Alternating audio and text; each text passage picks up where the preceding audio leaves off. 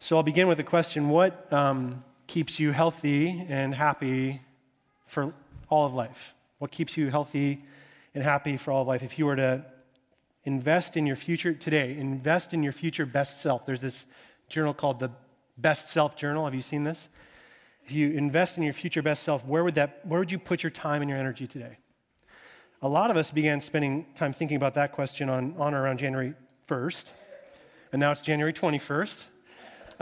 Historically the worst weather day of the year, and we have only a vague recollection of what that commitment was on January 1st, like what we set out to do, to become, to be in 2018. Some of us completely forgot. Did I set a New Year's resolution? There was actually a recent survey of millennials asking what their most important life goals were. Do you know this study? Nearly 80% of millennials said in this study that a major life goal for them was to get rich. And then another 50% of those same millennials said that another major life goal is to become famous. Lifestyles of the rich and famous. That's kind of the millennial generation. I'm not throwing any of you millennials in there, but what about you? To become rich, to become famous, what's your most important life goal today, January 21st, 2018? Is it to lose weight? Is it to get in shape? Is it to save for the future? Is it to rise up in your career? Is it to gain confidence as you raise children? Is it intimacy with your spouse? Is it faith? What's the most important thing in your life today? See, we're constantly reminded in a variety of ways every day of what we lack. And so we pursue those things. We're told that we need the next great experience. We're told that we need to taste what everybody else is tasting. You know, we need to go to that new restaurant on Capitol Hill, to drive what they're driving, the Tesla, right? I wish. To have the device in your purse or your pocket that's going to unlock true meaning, right? To put into place the proverbial missing piece of the puzzle in your life. We're all told this every day in a variety of different ways. And we're given this impression that these things are the things we need to go after in order to have the good life, to experience the good life. However, here's the reality. Pictures of entire lives, good lives, and of the daily choices that go into those lives and how those choices impact our well-being over a long period of time are almost impossible to get. We can hardly remember what we set out to do on January 1st, let alone last January and the January before that. We forget vast amounts of things that happen to us. Our experiences, not least information, both short-term and long-term. So here's a question. What if we could remember? What if we could get a picture of a life well lived as it unfolded through time? What if we could study people from the time they were young to the time they were old to see what contributes to healthy, happy, joyful life, and then model ourselves after that? Well, it's been done. The Harvard Study of Adult Development, also known as the Grant Study, maybe you've heard of this. It's the longest study of adult life that's ever been done. 75 years it's been going on. Tracked the lives of 724 plus men, because Harvard used to be a men's-only college. So when this started in like 1938, just picked men, but they studied men from all walks of life, who when they entered the study were just teenagers, and today many of them, well, all of them are older. They've grown up, they've become factory workers, lawyers, doctors, bricklayers, even one president of the United States, I won't name names. Some develop alcoholism, others schizophrenia. Some climb the social ladder from the bottom to the top. Others went the other direction. But guess what? Guess what the leaders of this study have observed over the last 75 years about the keys to happiness, wholeness, and success, and health. Guess what? It's not their wealth or fame, to all the millennials, that contributed to that year after year after year. It's not their job or their lack thereof. It's not the size of their home or their portfolio or their college degree that's hanging on their wall. The clearest, listen to this, the clearest uncategorical message over the last 75 years is this: good relationships are the key to the good life. That's it. Good relationships equal good life. So it's not going to be your middle-aged cholesterol level, friends, that contributes to wellness. It's not the size of your 401k or that says how healthy or happy you're going to be when you're old. It's not the toys you acquire today, iPhone 10 or whatever, that's going to, where you accumulate those things, it's going to, where you're privileged to travel or live or eat. It's not paleo, vegan, or gluten-free. None of that matters. None of it. I mean, some of it in the short term probably makes a difference. But our long-term wholeness, happiness, and longevity will be determined today by how deep, satisfied, committed we are to relationship. The key to a good life is a good relationship. That's it. So what does this mean? Like, it's a squishy statement to make. Good life, good relationship. It sounds great. When you think about it, what goes into a good relationship? There's a lot that goes in. And I'm not going to presume to cover all the territory of what goes in today. Good communication goes into good relationship. Spending time together goes into good relationship. There's a lot that goes into good relationship that I can't cover today. But it's interesting today, as we look at, like I said, Paul's probably his most well-known chapter of certainly his most encouraging letter, Philippians 2, with this vivid portrait laid out before us of what it looks like to cultivate good, I'll just say good gospel-centered relationships, okay? And so what we're going to set out to do today is just explore a couple of things, building blocks for these relationships. We're going to look at the keys to them, a couple of keys, and then actually I'm going to skip the barriers because I'm going to outline, I have in your outline, it says keys, barriers, and then what it takes, the take. The barriers are kind of embedded as I prepared this in the keys. So just think of 2 points, the keys, a couple things there, and then kind of maybe one take home, okay? So let's look at the keys first. And you can be open to Philippians 2. We're just going to be there. Verses 1 to 11, okay? There's so much in Philippians, like we would need more time to really adequately cover all the territory. So I felt like going deeper into these 11 verses today would mean more for us than in a shallow sense in the 29 or 30 verses that are there. So another time for the last half. So the first key, Paul lends us in a kind of series of exhortations in the first couple verses. He says, make my joy complete by being like-minded, having the same love, being one in spirit and one in mind. Another translation I found says this, be of one mind, or be of the same mind, have the same love, live in deep harmony. Okay? Same mind, same love, deep harmony. And the summary statement of this, the first key, just so you can write this down, strive for unity. Unity is the first key. Okay? Now I want to make an observation and point out a problem with this word unity. First, the observation, real quick. The fact that Paul's joy is not yet complete is an indication that these elements of unity, same-mindedness, same love, deep harmony, are lacking in the church in Philippi, okay?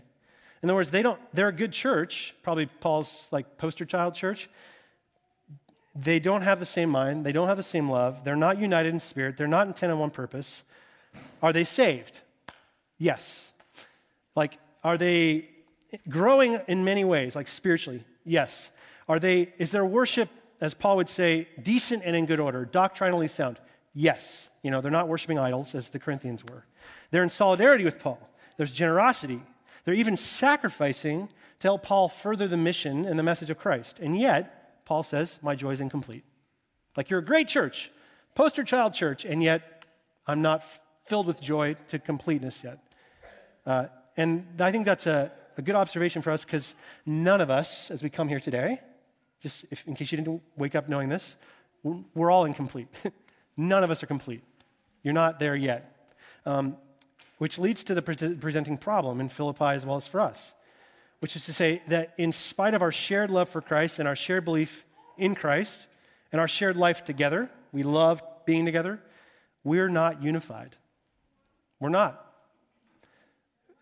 We have a problem with unity.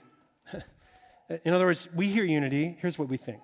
We think like open-mindedness, or we think like that bumper sticker coexist, like it's this religious playground of pluralism, like all the kids on the playground just getting along, you have all the religious symbols, they're just playing together nicely. We think that's what it means to be in unity. And I'll just say that's not unity, at least as the Bible understands unity, not at all. So remember in John 17, Jesus' final prayer, he prays that his disciples would what? Be one, even as, what? He and the Father are one. So what's that about? It's super significant. Unity, what Jesus is pointing to there, is fundamentally relational. It's also organic. Relationships are organic things. They're not things you can buy off the shelf, okay? They're organic. And as many of you know, if you garden and you have organic gardens, what's one of the keys to a good organic garden? Variety, difference, right? Not sameness. And difference, there it is. Difference, not sameness, is the key to unity. Difference. In other words, the Father and the Son and the Spirit, Jesus prays that the disciples and the church today would be one, just like they're one. Father, Son, Spirit, fundamentally different from each other. Fundamentally. But eternally united, though they're eternally unique. Does that make sense? They're always one, eternally, but always different. And this is so key for us in understanding robust biblical unity, okay? Remember what Paul says elsewhere about unity, and I think it's in Corinthians. He says that the church, we as members of the church, are one body with what? Many parts. He uses this body analogy. And so as a body, apply that principle to this idea of difference. Take my body. I love my body. There's not a single aspect of my body that is exactly the same. So my hands, for example, somebody was just asking about how my wrist is. I broke my hand, and so this hand, my left hand, my dominant hand, is like a mangled mess. There's a messed up finger. I've broken it in all these places. And this one is this like beautiful image I'm just waiting for the call from Vogue magazine, like for a hand modeling career. Like my eyes, they're not parallel, right? My ears are the same. My feet, check this out. I don't even know which one it is, but one foot is literally a half inch shorter than the other foot. So I can't go down to size 12, so I wear a size 13, but I'm embarrassed to get 13s. I'd rather have 12s, so sometimes I jam my feet into 12s, and one of my feet goes, it's too long for the shoe. And still, I'm one body. It would be really silly, listen to Paul, for my left foot to say to my right foot, would you just grow? Just grow a half inch so we could just be the same? No, Paul says you're one body, you're different, and yet you're still one. Okay? Apply that to this room. Compare any two bodies in this room, any two bodies, even the twins. There are identical twins, but any two lives, there's so much variation and so much uniqueness. Ages, stages, races, ethnicities, people in this room who are very sick, people in this room who are well, all sorts of giftings, an amazing diversity of weakness. And there's a profound difference in this room. Profound difference. And we all in our own way contribute to the story that God's writing in this body, unified in our uniqueness. Is this making sense to you?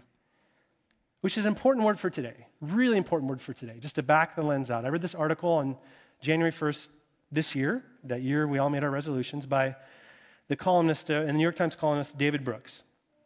And in this article, it's really short. It's called The Retreat to Tribalism, if you want to find it on New York Times.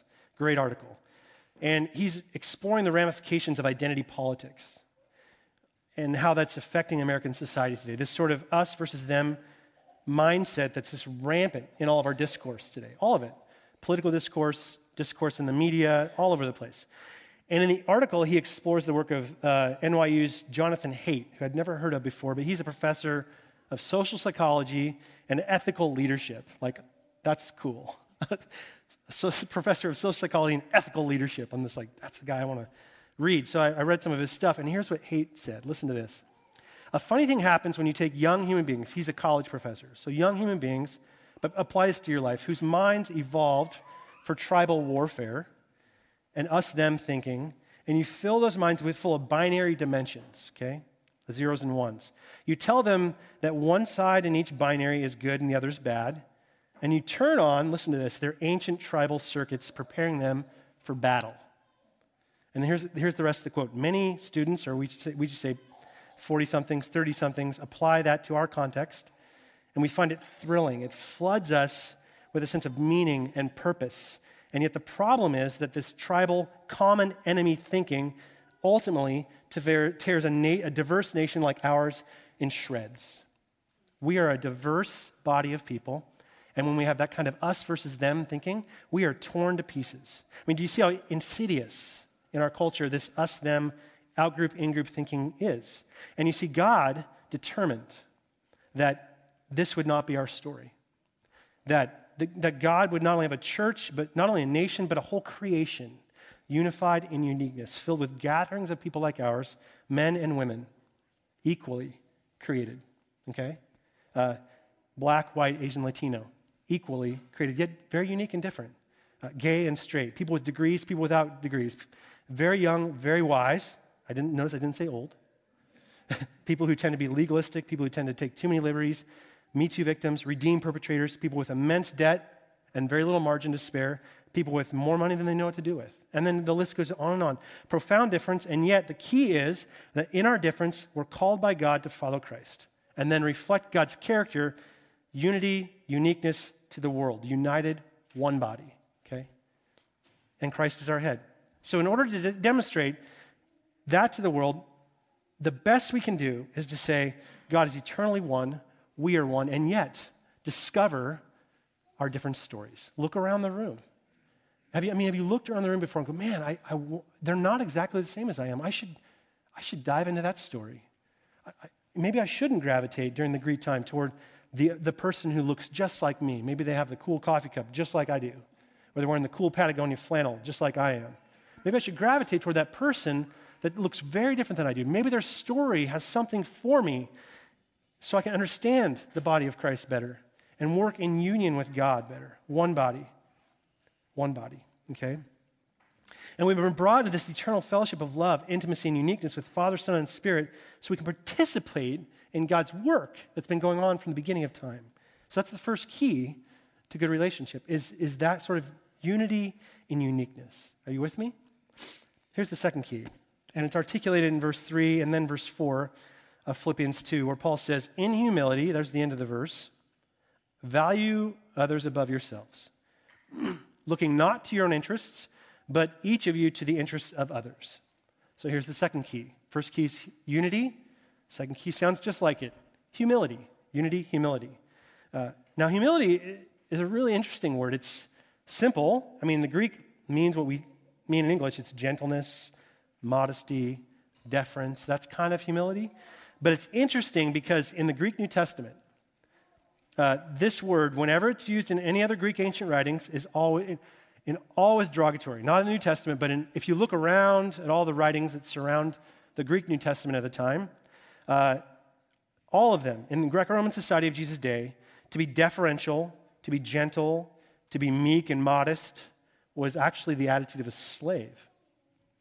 And therefore, in that old society, they practiced slavery. And they valued strength. They practiced slavery. They value strength. They believed that social stability was based on fear. So it's a fear-based culture. So people had to respect you, and the way you got them to respect you was to make them fear you. And if you're treated with respect, then the society's going to hold together. And so the more they fear you, the better. And the only way to command respect and fear is to kind of be the big man, And so gentleness, deference, and modesty, well, that's not going to work.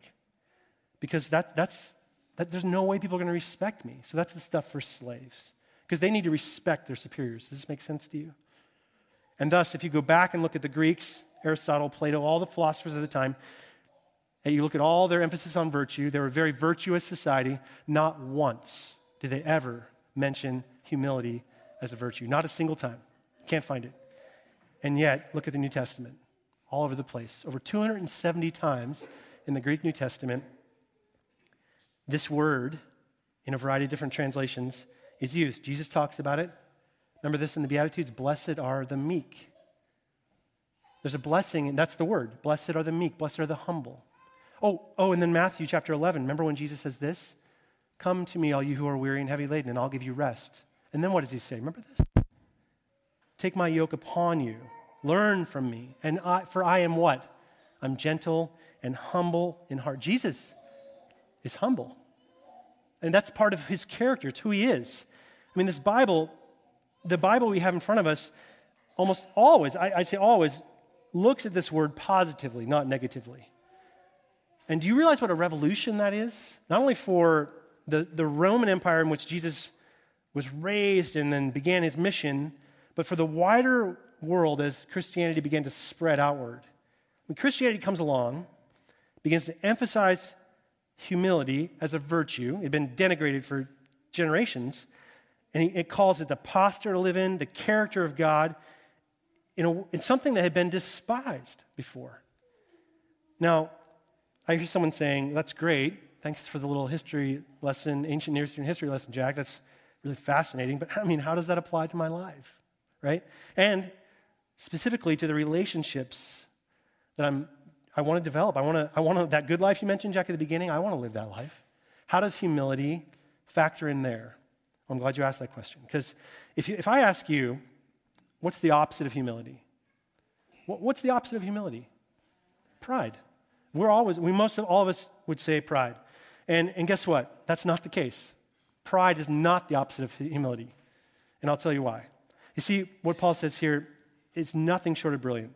He says, in humility, value others above yourselves, not looking to your own interests, but each of you to the interests of others. Not looking to your own interests, but each of you to the interests of others.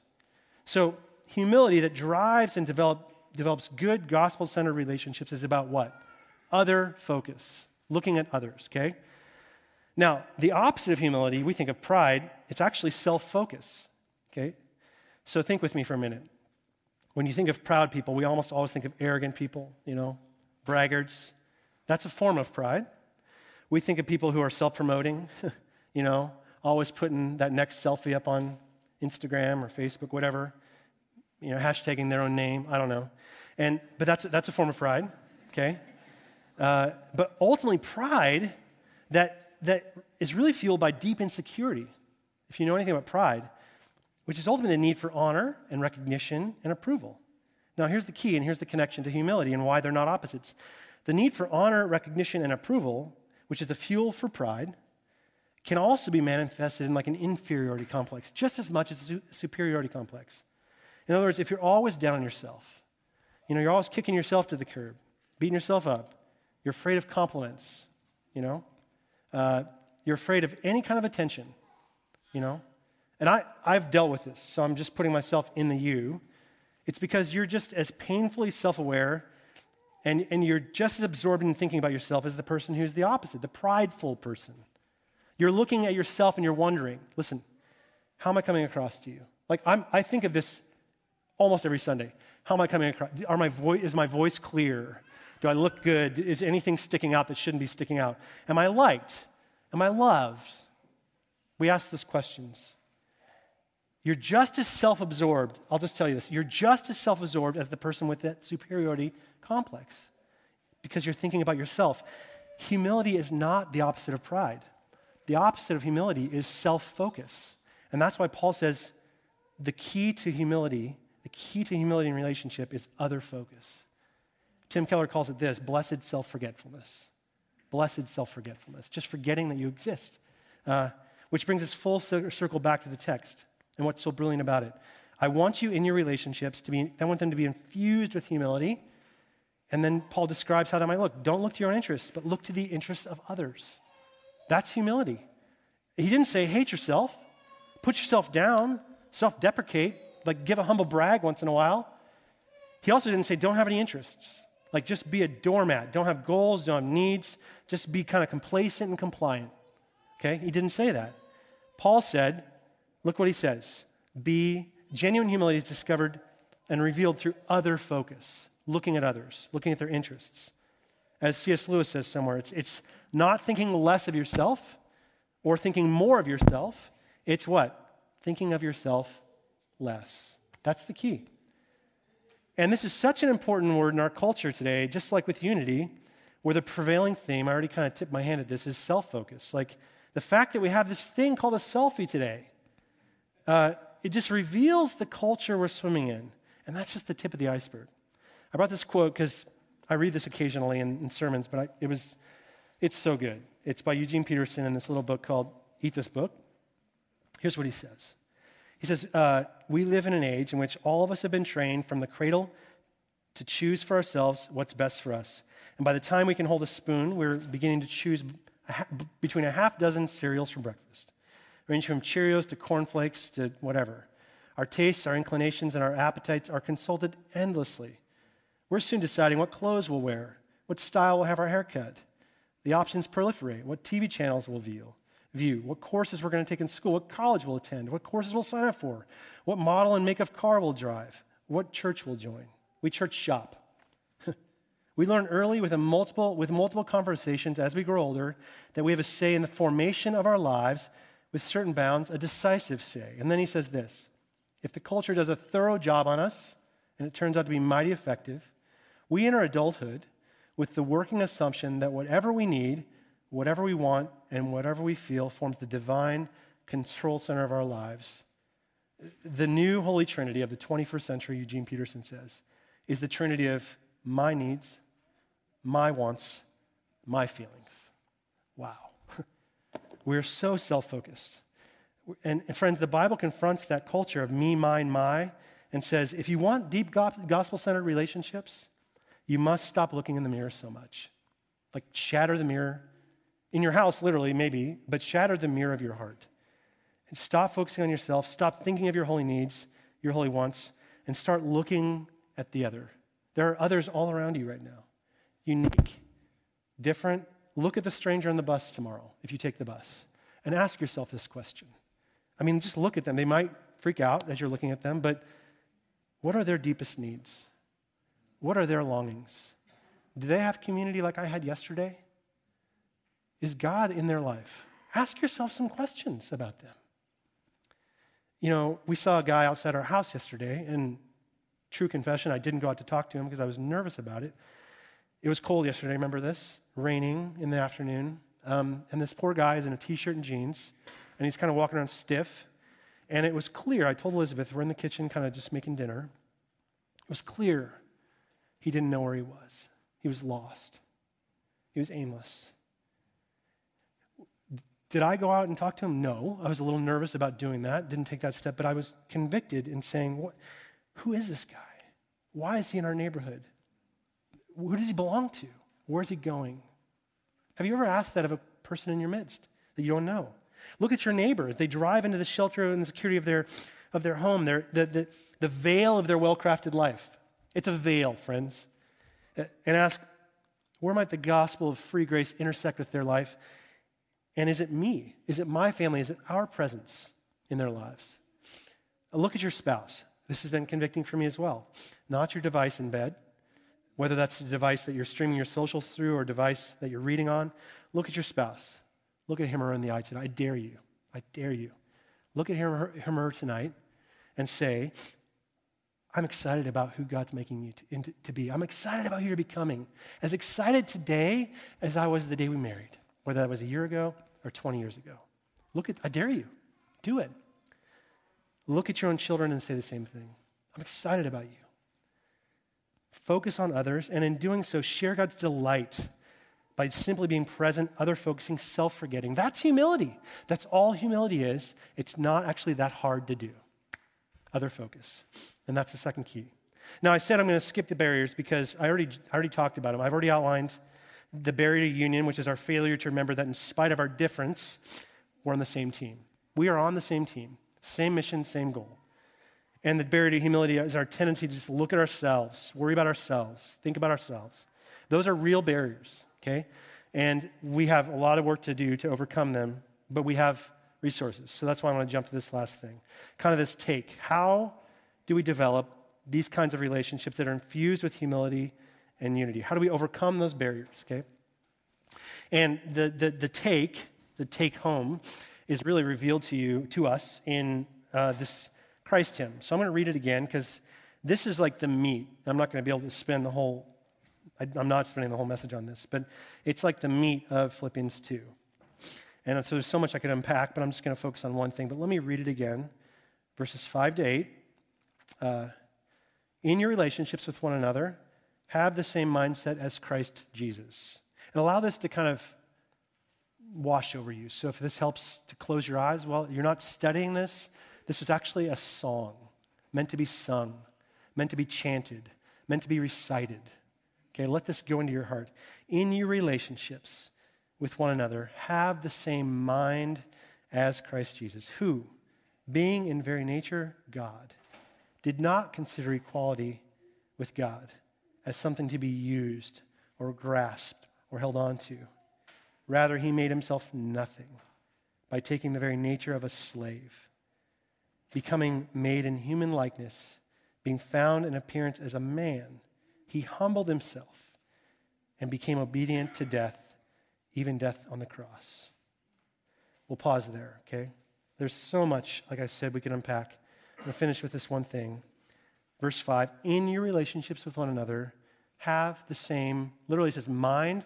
Some translations say mindset. That's not, it's literally say, have the mind of Christ, okay? So here's what this means.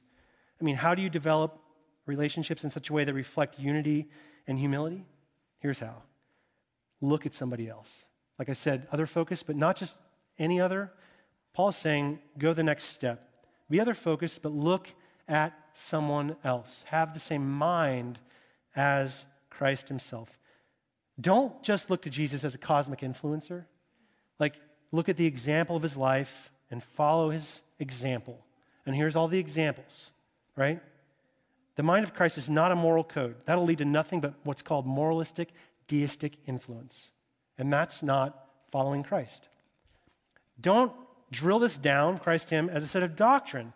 Like, look at the big truths revealed here, incarnation and the atonement and all these things, and then drill those into your life as a set of doctrines to follow. You do that, that's called legalism, okay? You can take legalism, but it'll kill you. Instead, look at Christ. Here's the take. The take is a person. Here's the take home. It's a person. We're called in our relationships to look to a person.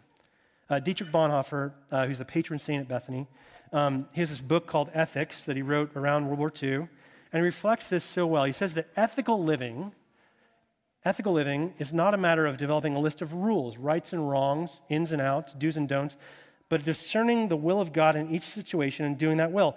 And thus, he says that union with God compels one to act in love in accordance with God's character.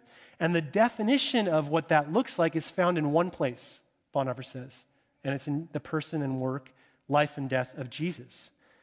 So that's how we respond and react in situations. We look at how he responded and reacted. And then we pursue that. We don't just pursue unity as an end, we pursue Jesus. We don't pursue humility as an end, we pursue Jesus. And the more we pursue Jesus, the more unified we'll be. The more we pursue Jesus, the more humble we'll be. It begins as we pursue Christ. That's your take home. Pursue Christ. So how might that look? Okay? As you go home. Like I said, you have to remember this is not theology or just theology. This passage I just read, it's a hymn. It was like thought to be one of the first songs the early church ever sang. That's why it's called the Christ hymn in some of your Bibles. So it's written to be chanted and recited and sung. So right there in verse 6, Paul says he enters into this song, look to Christ who, being in a very nature God, didn't consider equality with God as something to be used or taken advantage of. Rather, he made himself into nothing, taking the very nature of a slave, made himself in human likeness, and found in that likeness, he humbled himself by becoming obedient to death, even death on a cross. See, what Paul is saying is this: in order to have the mind of Christ, you have to have his mind govern your relationships. And if you want him to have, you want to have his mind, you want to have more of him in your relationships, you have to learn to worship him for who he really is, as a humble slave. He's an exalted king, but first and foremost, he became a humiliated, obedient slave. You have to learn to chant and recite and sing him into your life for who he truly is and what he did. Who being in very nature God did not consider equality with God as something to grasp, but he made himself into nothing. The Greek word there for made himself into nothing is this Greek word kenosis, which is thrown around all over places, but literally just means he emptied himself. Kenosis means like if you took a glass and you emptied it out, and there's a couple drops left. You know, there's always a couple drops. That's kenosis. Get it all out. He emptied himself. Though he's God, he emptied himself. So some people have asked over the generations, theologians especially, so what did he empty himself of? Right? Like, what does it look like to empty myself? Well, notice it doesn't just say, it doesn't say what he emptied himself up. It just says he emptied himself. So some people say, well, this is like a heresy, but he emptied himself of his deity. He became fully human. He wasn't God. He emptied himself of his divinity. But it never says that. It never says he gave up being God.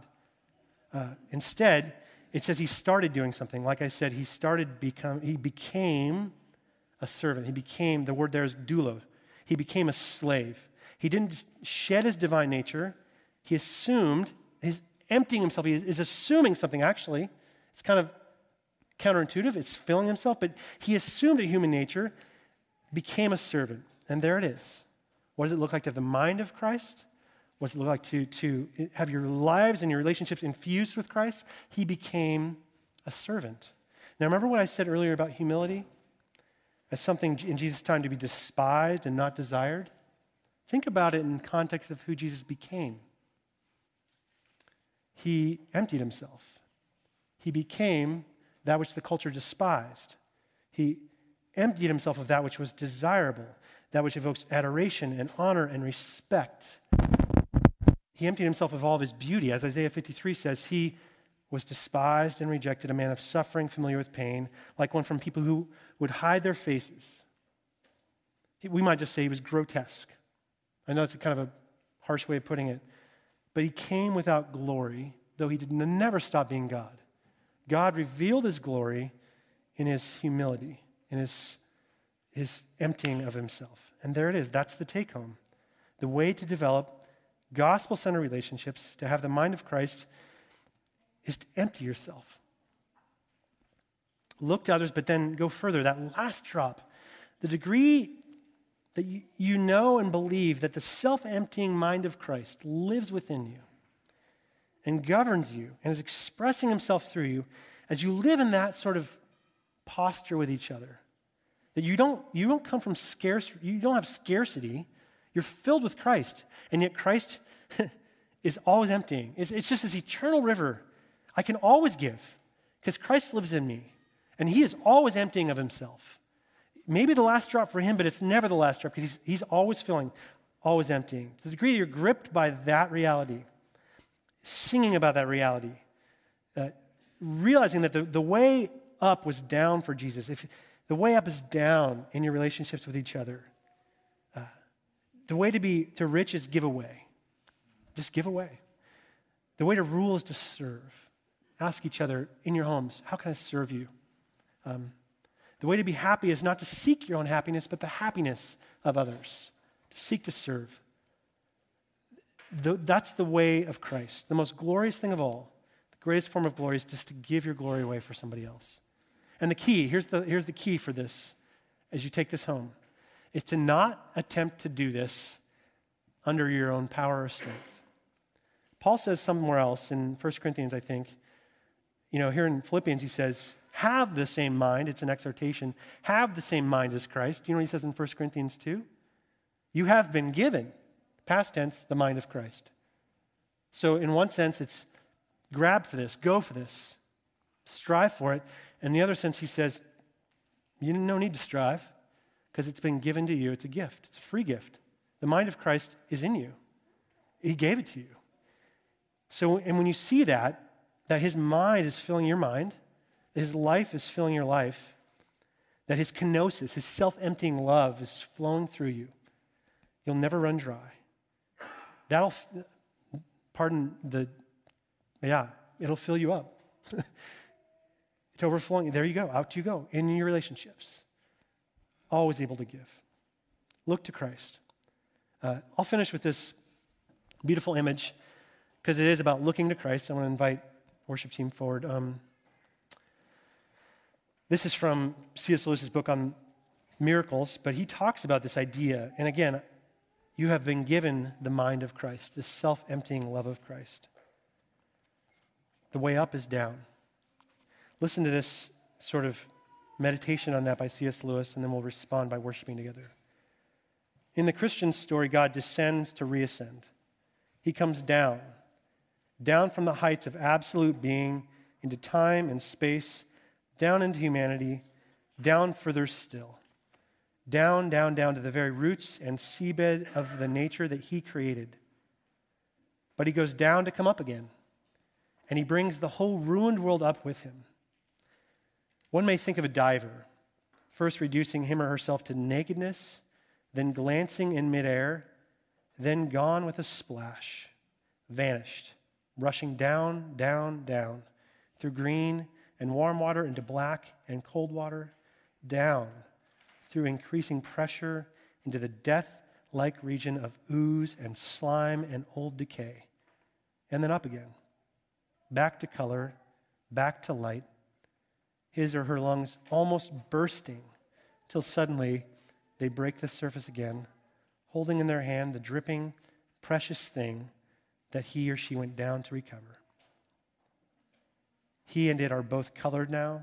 They've come up into the light. Down below, where it lay colorless in the dark, he lost his color too. In his descent and reascent, every one of us will recognize this familiar pattern, a thing written all over the world. Death and rebirth, go down to go up, is the key to life. And through this bottleneck, this belittlement, the high road nearly always lies. Down, down, down. Look to Christ. He's the great diver of our lives, who went down for us. We are like the pearls of great price. And he went down for our relationships to redeem, restore, renew those. He went down for our world to offer us hope.